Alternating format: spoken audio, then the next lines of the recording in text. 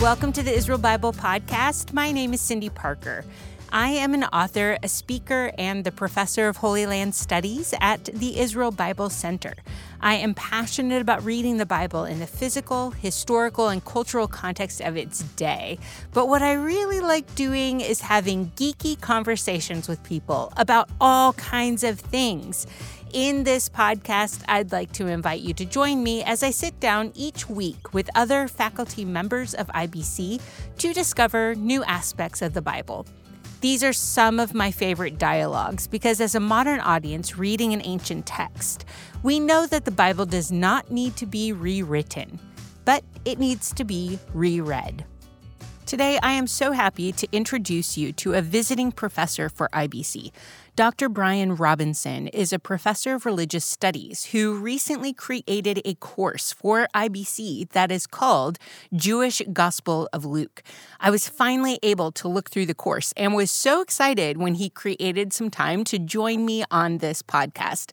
This particular course is packed densely with fantastic information, so you know this can only be an appetizer of the select few topics that he covers throughout the course. You can tell he has taught this information before because he starts with what my PhD advisor would call clearing your throat. This is important because we all bring things with us into class. I know that you, the listener of this podcast, come from all over the world and you live in different kinds of cities. You have different cultural experiences. All of this helps us form these cultural eyes that we see the biblical text through. Sometimes when we're coming to a topic, we are totally convinced someone said this one thing at one time, but we cannot quite remember who, what, or how. I know that.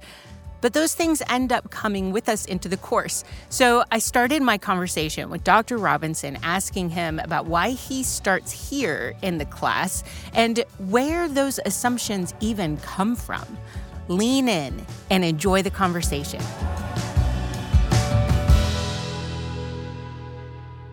Well, I mean, it is such a helpful place to start because if you don't get some of those assumptions out on the table early, they tend to be like dark horses that just will be there with you the entire time, and you'll keep having to address them over and over and over again because they are assumptions that don't just influence like one detail in the text, and they don't just influence the way you take this one thing. Like they are formative lenses that will influence how you understand everything that's going on. And so in my experience in teaching, the first couple of times I went through this material, I tried to introduce them along the way, and I just found like we're having to talk about Nicaea every single week, and it is just exhausting. Yes. And so it's helpful to just get started, and I think it's also refreshing because it then lets people know, like, you're not trying to surprise them. You're not trying to like gradually chip away at something. We're saying like, this is the project. This is what we're after. These are the assumptions that we're going to take. These are the assumptions that we're not going to take. And I feel like for me, I'm trying to communicate. It's me trying to respect my audience and also have them respect the project that we're doing.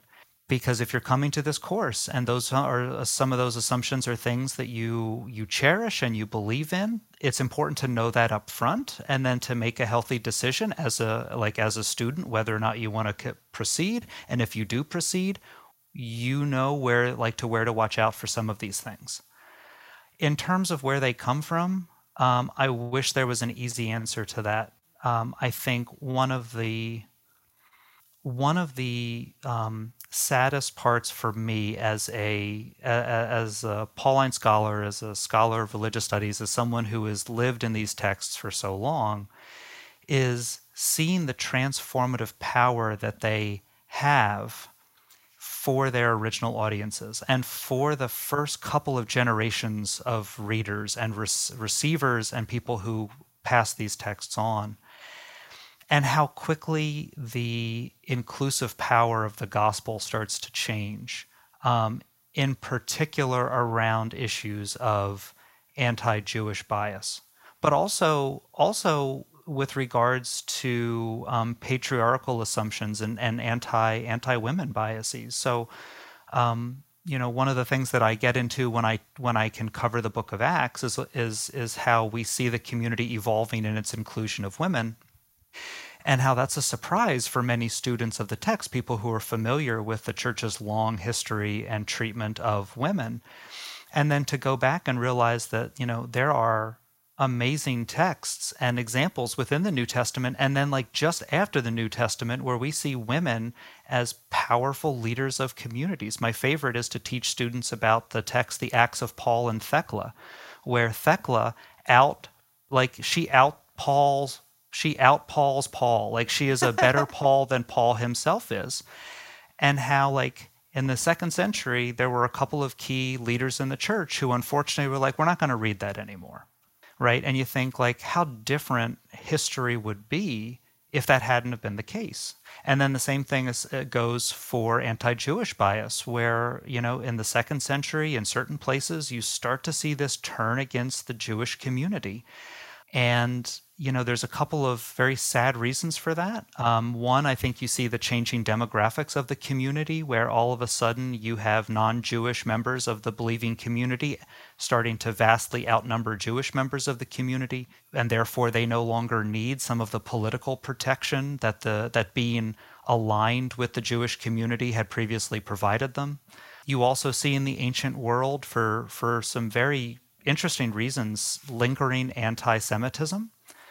Part of it is because the Jews in many places in what had previously been the domain of Alexander the Great, his kingdom, had a favorable status, sometimes more favorable than the native people of those places. And so there was this sort of lingering hostility towards the Jewish people as people who, they didn't have to pay as high a tax, and they avoided some of the rules that we have to follow.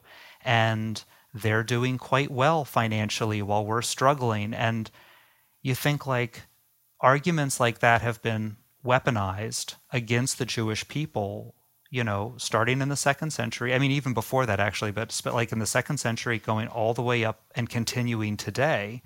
And then you see how it played a role in dividing Jews and non-Jews in these believing communities. And it's just like, tragic doesn't even begin to capture how sad it is. But then you follow that line of thinking forward, and especially if you look at the works of Martin Luther, and it's just sad how little he understands of Judaism, and how he is searching for something good in the Christian gospel.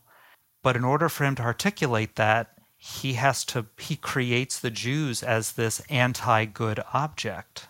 And that becomes the basis of his whole theology. And you realize that he has a whole system that, in order for it to point towards something positive, it has to look at an entire group of people as basically being like demonic. And so, to try to come back to answer your question, if there's no one single place that these assumptions can introduce themselves into the Christian tradition. They've happened in all sorts of places. I think the one thing that holds many of them together is that they sadly introduce themselves when one group in the community is willing to or wants to try to gain some benefit by pushing out or by looking down on another part of the community. And it's like, if there was anything that was less Christian than that, I'm not sure what it is. And it's unfortunate that it has such a pervasive representation in the Christian tradition. Okay, you dropped 10 different gems in that answer. That is so good.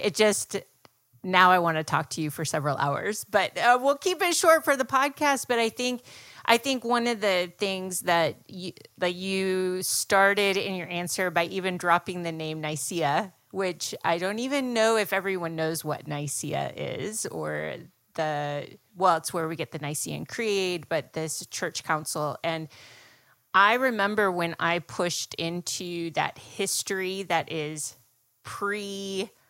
let's say post-Gospels, pre-Reformation, and there's a lot of Christian communities that don't understand early church history and the development of so many of these ideas that you talked about, which end up getting us to the point where we lose that transformative part of what the gospel is, as you also mentioned. And I think that deserves a lot of attention and scrutiny so that we know the traditions that we are a part of. Yeah, absolutely. And I mean, I think one of the major tragedies is that we have, the New Testament was preserved. Like those texts were preserved, they were passed on, which it's hard to emphasize just how unusual it is that they survived at all, right? Like they're lower class texts, and I don't say that to say that they are not written well, but like I say that they were texts written for the lower class of the Roman Empire. And we don't have other literature that was written for the lower classes in the same capacity that we have like with the New Testament, right? So much so, and this comes up in the class, like so much so that the words, there are words in the New Testament that we just, like, scholars didn't know what they meant until we started digging up landfills in Egypt, right? Because it was dry enough, they happened to be preserved, but nobody else was preserving these texts because the people who produced them and the people who read them, like, they literally did not matter in the eyes of the empire, so their writings weren't preserved.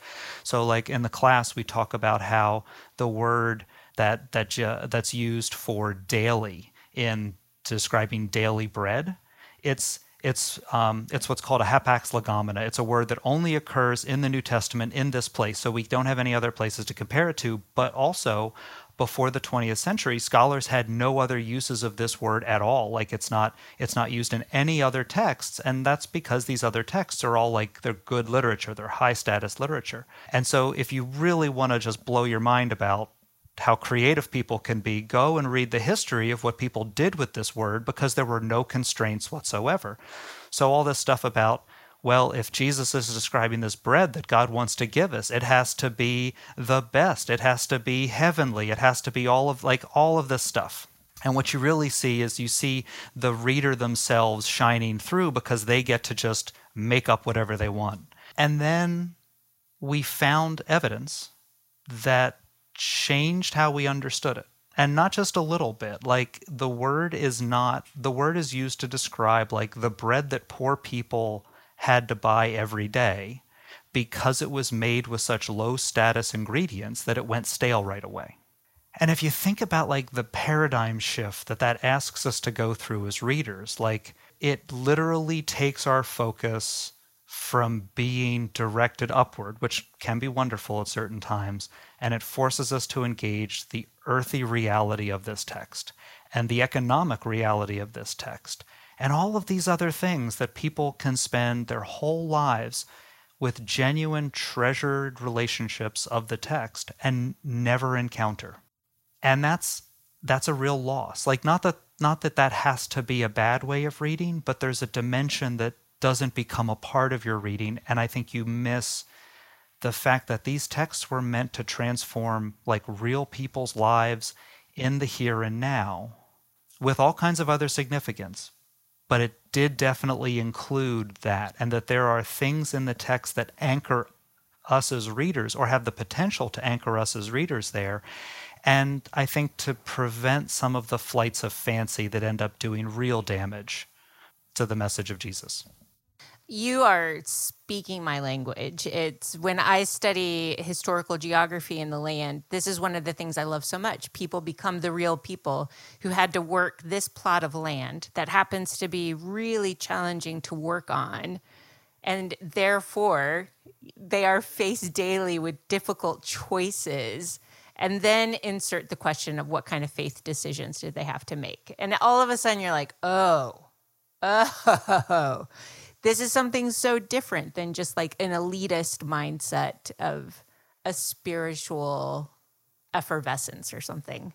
Yeah, no, absolutely. And I think, for students who are coming to the class, especially with an interest in the Gospels, like if they've encountered this, it's probably been in some of the work that's been done on the parables, right? So like there's the parable of the lost sheep.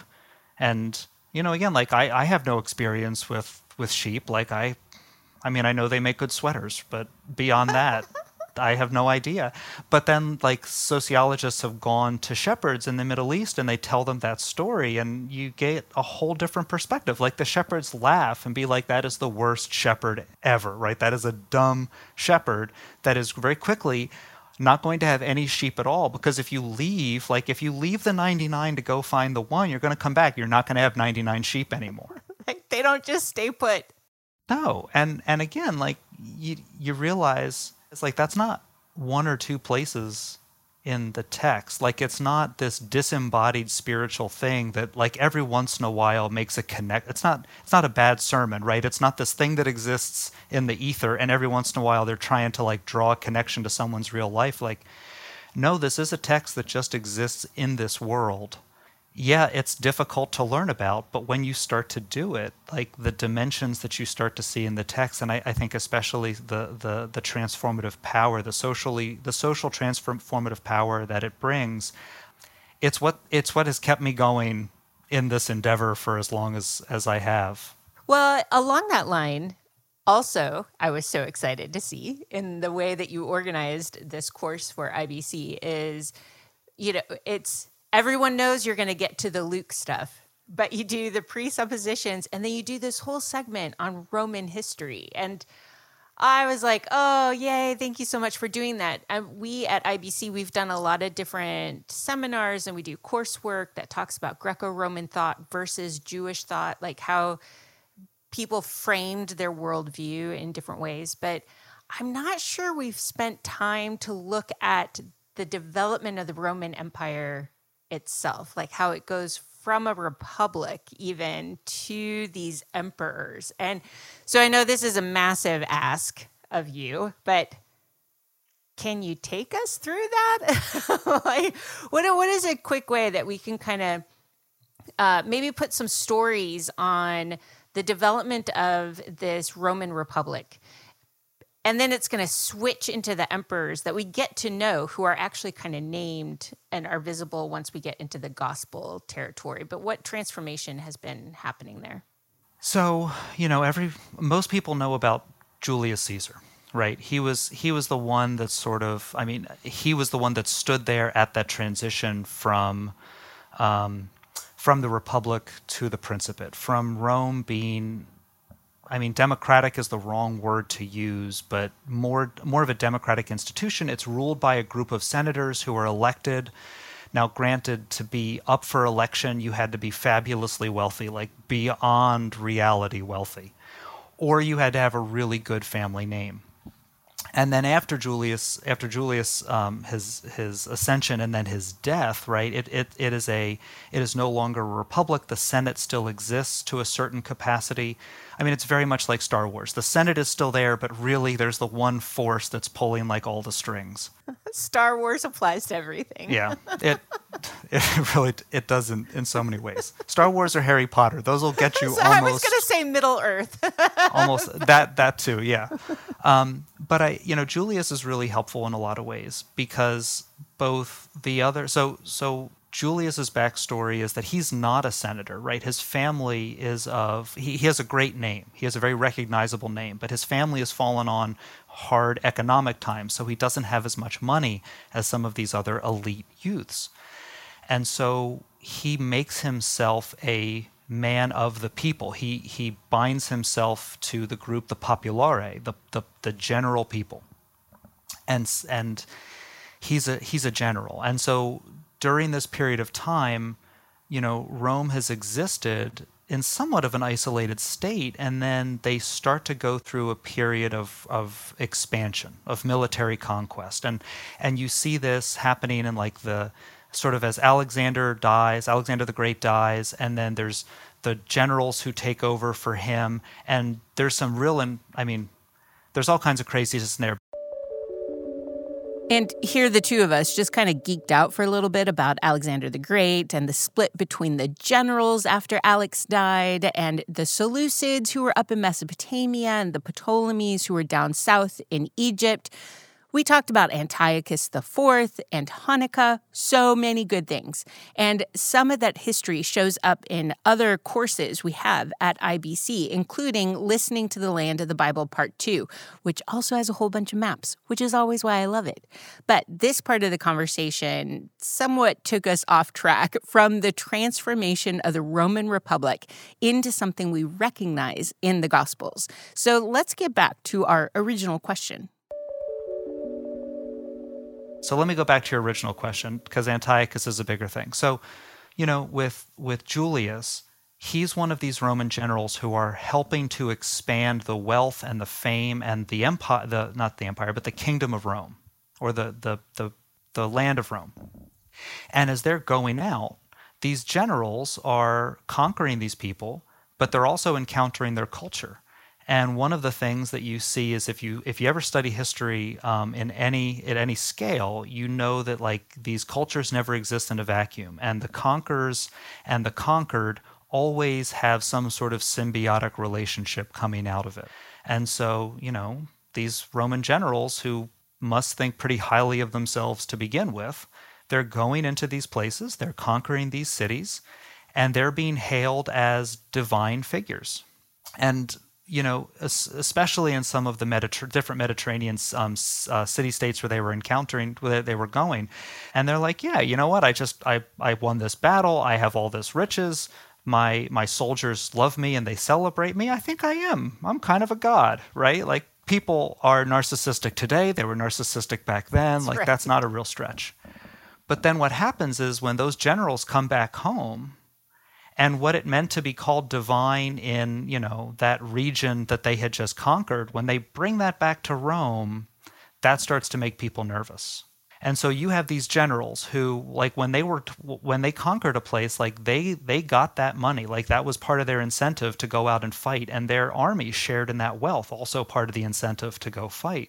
And they're going out and they're being successful, and they're getting rich, and they're getting famous, and they are being called these great things. And as we know, money and power and being called great things never messes with someone's relationships.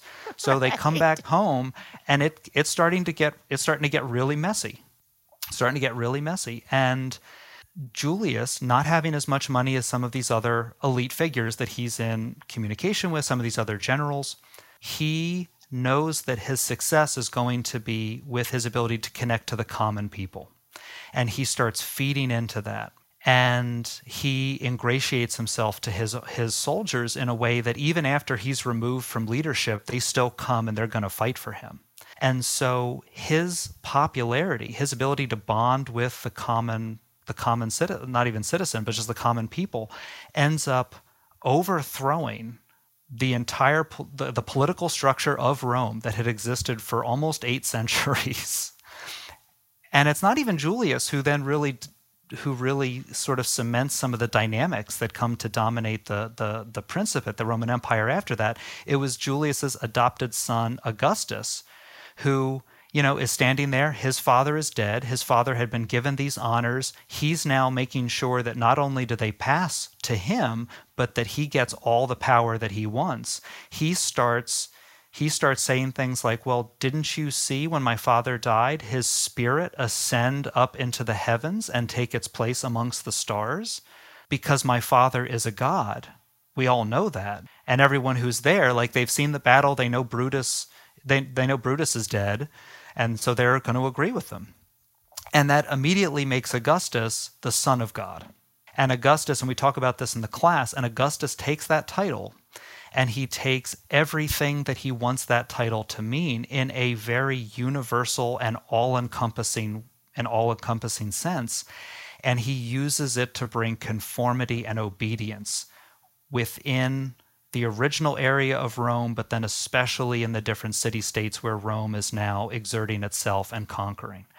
And that dynamic of a son of God who is using military power and the peace of Rome, the Pax Romana, to transform the world, like, that sets the stage for how the Christian gospel is then presented, which is another story which is a euangelion, which is how Augustus presented himself, is good news about a son of God who's come to bring peace and love and prosperity to the world by transforming it, right? So when the Christian gospel is first told, right, it's not being told in a vacuum. It's being told as a competing narrative or a counter narrative to this one that the dominant political military power is telling about itself. And now these peasants are telling a similar story, using similar language to tell a very different story about this Jewish fellow who lived and died in this region of the Roman Empire that nobody cared about. And you're like, how does not only where do they get the chutzpah to do that? Like, not only where do they get the nerve to do that, but how does it work? Like, how does it end up in some senses overturning the Roman Empire and outlasting it in very real ways? I can't remember your question. I hope that it got in there somewhere. You did. You took a couple different questions I was going to do and just put them all together, which is really fantastic, because even just listening to you explain this background of the Roman Empire and how the movement from republic to empire, I think, is super fascinating. And even just hearing the history allows us to go, oh, this is already getting juicy before we read the Gospels. And on top of it, being able to say, we think modern day, the Gospels, that there's 4 of them and they're in the New Testament, as opposed to the word gospel is something that was in existence, that people knew what a gospel, what the euangelion was, and it meant this other political thing. Is already we're like, oh, this is the kind of story we're telling. Yeah, because already there's this, I think juicy is the right way to say it. Like, there is just a juicy context. You're like, oh, the world's changing. People are taking over. Like, powers are moving. People are betraying each other. Cities, like one of the examples that we go over in the class is an example known as the Priene inscription, and it was basically this city kissing Augustus's butt, hoping for a lower tax rate. But it uses all of this language: gospel, Son of God, salvation, peace, and you're like, if you're just used to hearing those words, you would immediately been thinking, oh, this is about Jesus. You're like, no, it was written before Jesus was born. So it can't be about Jesus. Who's it about? And you're like, it's about Augustus, right? And we do a similar thing with, we do a little bit in the class, but it's just so good for people to go and look at themselves. But some of the Dead Sea Scrolls, especially the Hodayot, the prayers that were a part of the Dead Sea Scroll collection, and you read some of them, and you're like, this is Paul. Right? This is Paul. This is talking about Jesus. This is talking about salvation by faith because of grace. And then you're like, oh, it was written 150 years before Paul. So what's going on here? And if these Jews are using these words, then there's no reason why Paul and the Gospels can't use these words in the same way, right? Like, it was operating then. They seem to be doing the same thing. So what's changed? And I think that's one of the things that's exciting about teaching classes like this, is that we're not trying to set, like, the purpose of this class and anchoring it within its Jewish context isn't to say that all the Christian stuff is just silly, but it's to, I think, find out, like, what is it that makes Paul's writings as a Jew significant? What is it that makes the message of Jesus as a Jew significant, right? And it's not the faith versus works dichotomy that is so often used. It's something that's really problematic. It's the thing that makes these texts significant is that they have so much power and insight into the way that people relate to each other and can find ways across the divisions that people tend to throw up. Put up is the better way to say that, although the divisions oftentimes feel like throw up. Yeah.